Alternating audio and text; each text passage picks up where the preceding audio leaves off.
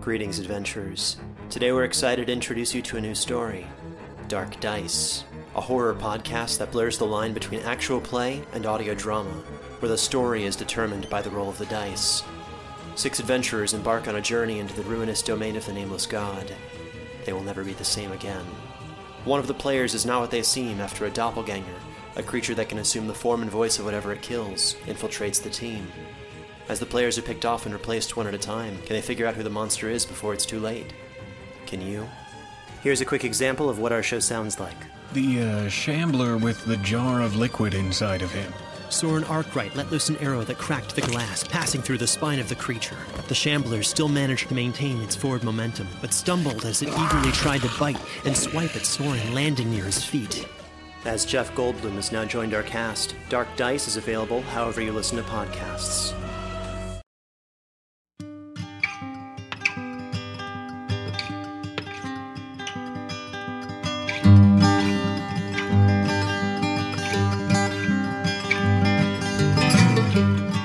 Welcome to the Drabblecast, episode 245.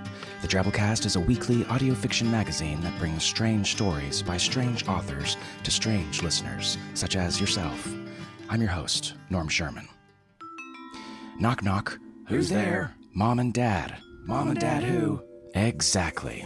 On this week's show, adoption. There's no easy way to tell a child that he's adopted. Well, unless he has Twitter. Oh, come on! I adopted a highway a few years ago because obviously I can't have a biological highway because I'm a dude, and I still haven't figured out how to tell him. Like, anything. When I told my cat Carl that he was adopted, he freaked the hell out. Granted, I did spell it on the floor with a laser pointer. But you know what? What difference does it make? There may be a few bumps down the Foster Road here and there, but ultimately, it doesn't matter who you are or what you are. Parents are parents, kids are kids, and love is love. In the end, we all put our pants on the same way, don't we? Reluctantly, before getting up to answer the door. Now let's listen to a 100-word story. Drabbles are stories exactly 100 words. Try writing one yourself and send it into submissions at drabblecast.org. This week's Drabble is called Alive, and it comes to us from Lawrence Simon. Lawrence has challenged himself to write a 100-word story every day until the day he dies. He's not dead yet, so he posts them up to a 100-word story podcast at podcasting.isfullofcrap.com. He also holds weekly challenges there where he posts a topic, and you have a week to write and record a story of your own. Oh, and he likes cats.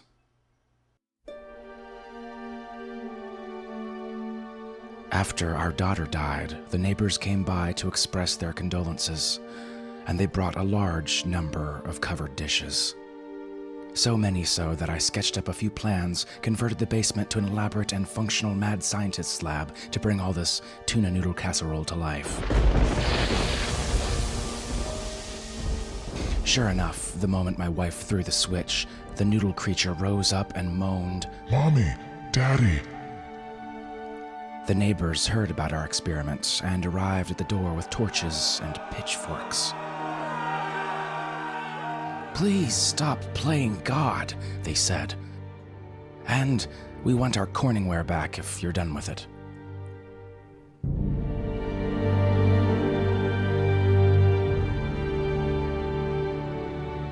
And that leads us to this week's story, A Nice Jewish Golem by Hui Lin. Miss Lin spends a lot of her time pondering the nature of motherhood and hopes that when her children are grown, they won't wonder why so many of her stories about mothers end in tragedy. Her work has appeared in Jersey Devil Press magazine and Featherlit magazine. Reading the story for you is Sandra Harris. Sandra's the author of Getting My Think On and the popular blog golfwidow.net. She's the former co-host with comedian Andy Martello of Pod Crapular, a humor podcast, and is currently working on her next book, a novel. Miss Harris lives in Las Vegas with her husband, his golf clubs, and his baseball cards. She is not a Jewish mother, but she was given birth to by one. So without further ado, we bring you A Nice Jewish Golem by Hui Lin.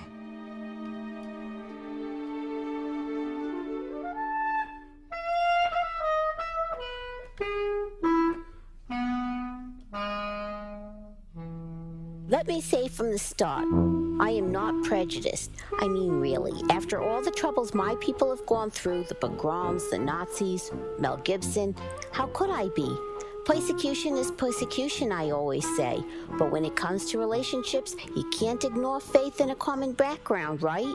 My son doesn't know that much about this girl. He doesn't know what she's made of. If she was Jewish, at least he'd know that she was raised in the proper way. But I'm getting ahead of myself, aren't I? I need to start from the beginning. That night that Yeshua came home late from work. He was even later than usual, and my boy works long hours, let me tell you. He looked tired, deep lines of exhaustion literally etched into his gray face. There were gouges in his hands and a rip in his shirt right above where his heart would be. Sitting down with him, I said, "Tell me all about it."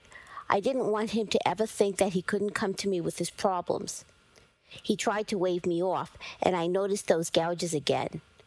I had to go all the way across the river today into the city. I only just got back to the synagogue an hour ago, and I have to leave tomorrow morning for Los Angeles. Rabbi Lieberman is going to an interfaith religious conference. Tomorrow? Rabbi Lieberman works you too hard. Why doesn't he send some of the other boys once in a while? I shouldn't criticize the rabbi. He's a good man, but he doesn't appreciate Yeshua properly. It's a failing of his. Yeshua smiled and patted my hand. "You know they can't, Ma. The others would stand out like a sore thumb. I'm the only one that can pass, thanks to you." He winked at me, and I had to admit that he was right. He's such a good boy, my Yeshua. I looked at his hand covering mine. That gouge was deep, even deeper than I'd first thought. His thumb was nearly falling off.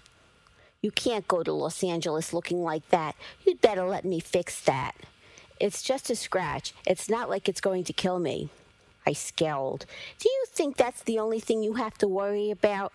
What if you get hit by a bus or smashed under a girder or something? It's not like I pop open a can of Play-Doh and poof, you're good as new."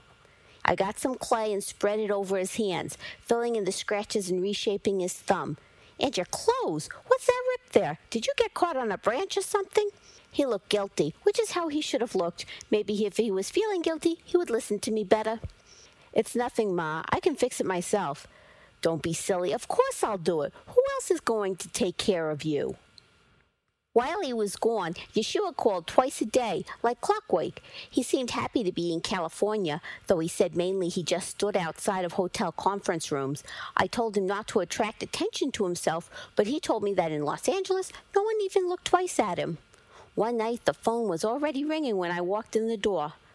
"Ma?" "Yeshua, yes, how was your day?" "Fine." "Tell me about what you did today." "Not much." That's Yeshua. Even though I gave him a tongue and the rabbis gave him the power to use it, he often doesn't. "Have you met any other rabbis?" "Yes, Ma. There are rabbis from all over the world here, even China. There are other people, too, Christians and Muslims. There are even some people from religions that I've never heard of, Buddhists and pagans and all kinds of other religions." "That's nice, dear. It's good that other people can find comfort in their religions, even if they're those crazy type ones. I suppose it's better than not believing in anything at all." There were even people from Inuit tribes that gave a talk about their traditions. It was very interesting. I was surprised to hear Yeshua so excited. Usually he's much more even-tempered, stony even. "I'm glad you're having a good time," I sighed. "I'm sure you don't miss me at all, seeing how you're meeting all kinds of people more interesting than your boring old mother. When this is all over, you won't want to come home." "Ma, don't say that. Of course I will. I'll call you tomorrow morning, like always." "Oh, no, only if you want to. I don't want to take time away from your important new friends." "I'll call, I promise, and we'll be home Monday morning." After he hung up, I went to bed, but I had trouble sleeping. I had teased him about his new friends, but I kept thinking about what would happen when I died and Yeshua would be all alone. Monday morning, Yeshua wasn't home when I got up. I called the synagogue, and the secretary said that Rabbi Lieberman had come in an hour ago, but that Yeshua was running errands. Waiting for Yeshua was harder than I expected.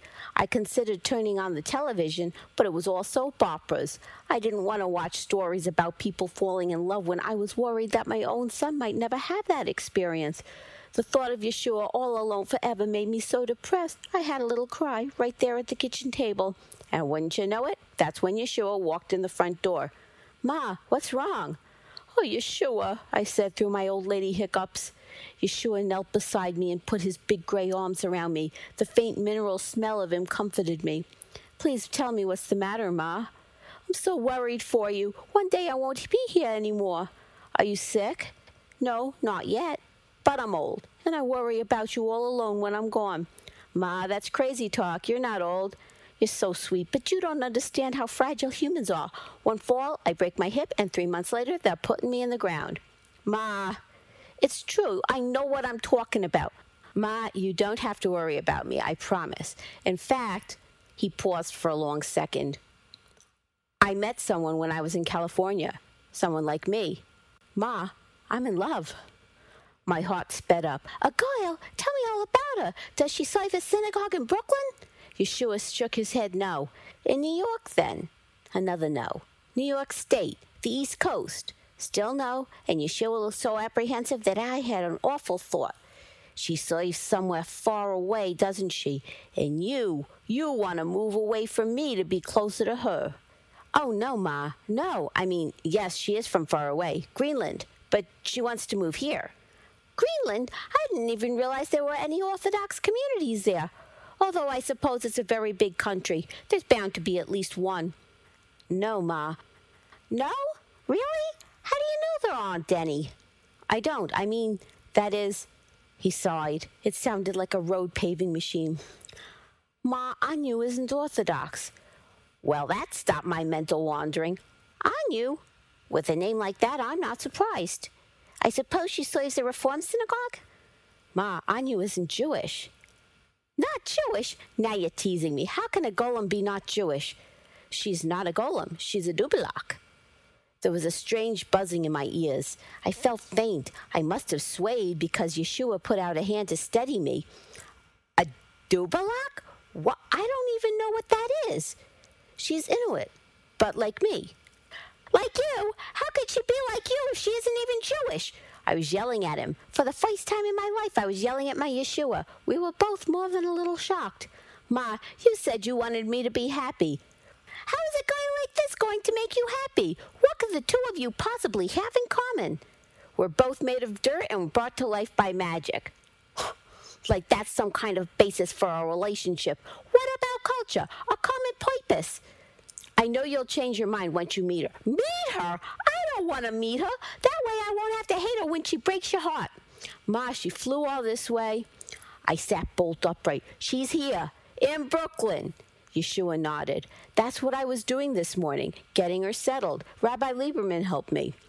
"Rabbi Lieberman? So he knew about this girl all along. How could he approve of such a thing? A goyim girl, a shiksa."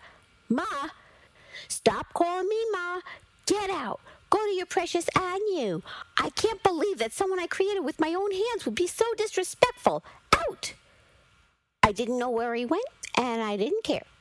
Around 2:00, Rabbi Lieberman came to see me.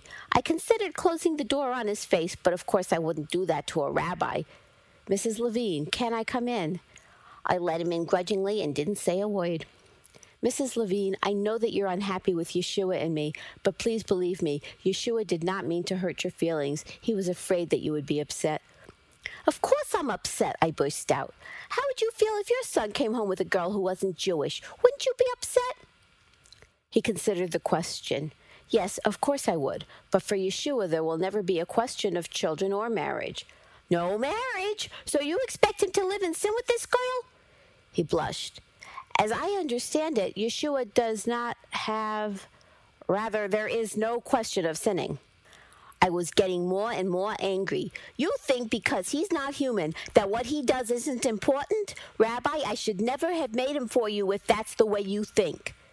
"Mrs. Levine, it is hard enough for someone to find the right person to love in this world, even with all the people in it.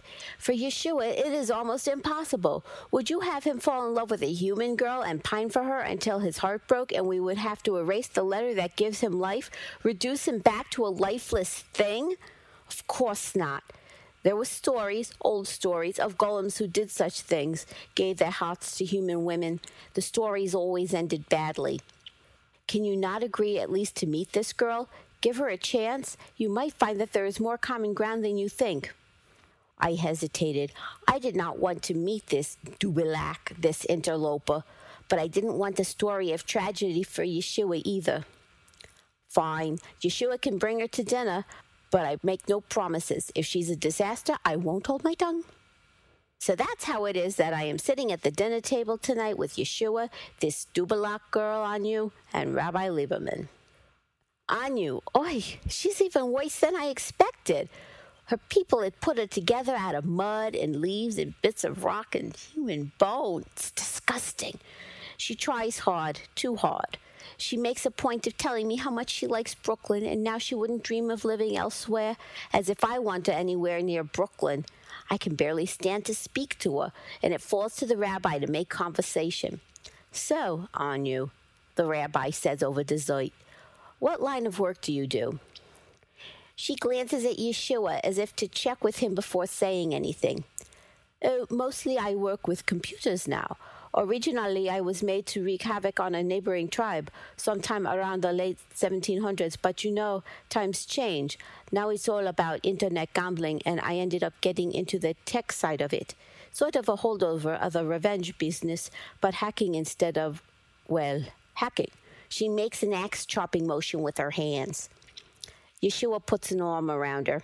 She's so smart. That was the first thing I noticed about her. Trust me, it was not her smarts that drew Yeshua to her, the little hussy. Mrs. Levine, says Anu, these mandelbrot are delicious. I'd like to learn how to make them. You cook? She nods, and I sniff. Well, it won't do you any good. Yeshua doesn't eat. Oh, I know that, but maybe if you teach me how, we could cook together for your friends. I love cooking. I don't think. Only if it's not too much trouble, of course. Yeshua spent the whole trip here telling me what a good cook you are, and I've always dreamed about learning to cook from someone. She trails off. What? I ask, curious in spite of myself. Oh, you're going to think it's silly, but I've always had this daydream that one day I would have a proper family. You know, someone to come home to who would have family of his own, since I don't have any. My maker died 2 centuries ago, and I could do family things like cook supper and help around the house. She bites her lip. I'm sorry, I know it's silly. I'm not about to tell her that I have daydreams like that myself. I suppose I could try to teach you something simple, assuming it's not treif to have you in my kitchen. All those bits of bone in her, it couldn't be kosher, could it? Mrs. Levine, begins Rabbi Lieberman. Ma, says Yeshua at the same time. Please, says Anu, but she says it to Yeshua, not me. Your mother is right. We should make sure that it's okay. I don't want to do anything that might violate your faith. Culture and tradition are very important. Exactly, I say, and for a moment I can see that maybe there is something more to this Dubilak girl than I had originally thought. And Yeshua, well, I can't deny that when he looks at her, it's with love.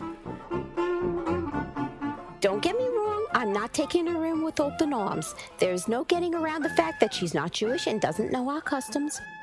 But I suppose it's something that, given enough time, even a Dubilak girl might learn.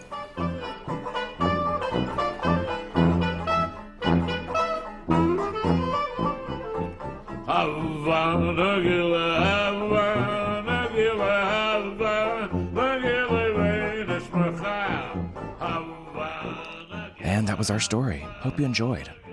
You know, I can relate to this story. I may not be a golem, but I am a goyim. And that's a different word. That aside, it's hard enough out there trying to find the right person without dismissing whole groups of people based solely on ethnicity and traditions, etc. I'm just saving myself for a girl without pepper spray. I'm really allergic to that stuff, I think. Anyways, if you enjoyed this week's story, enjoyed the Drabblecast in general, you can help support the show. We rely on listener donations to run this little operation, and the more moolah coming in, the bigger and better everything gets. Drop by Drabblecast.org and check out any of our support options. We really appreciate whatever you can give. Really, we do, because we know you don't have to, so it's extra awesome that you would.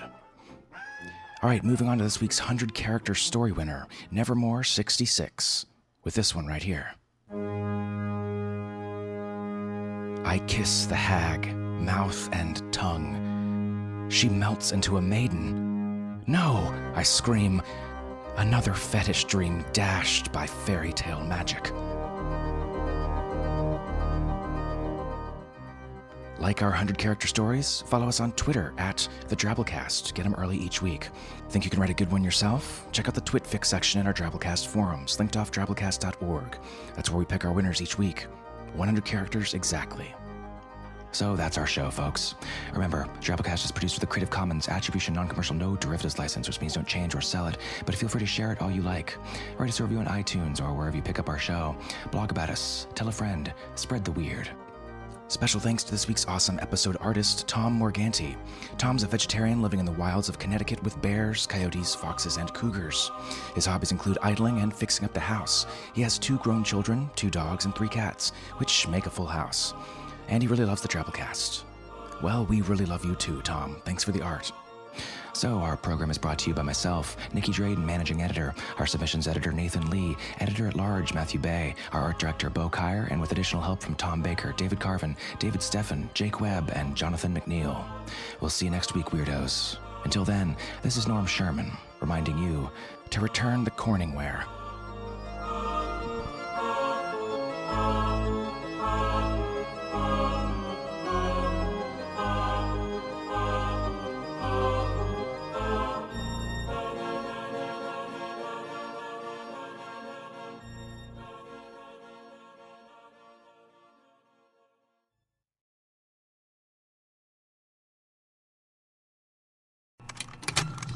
Contained herein are the heresies of Radolf Burntwine, erstwhile monk turned traveling medical investigator.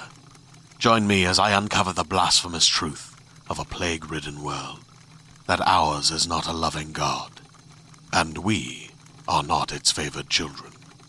The heresies of Radolf Burntwine, coming January 2nd, wherever podcasts are available.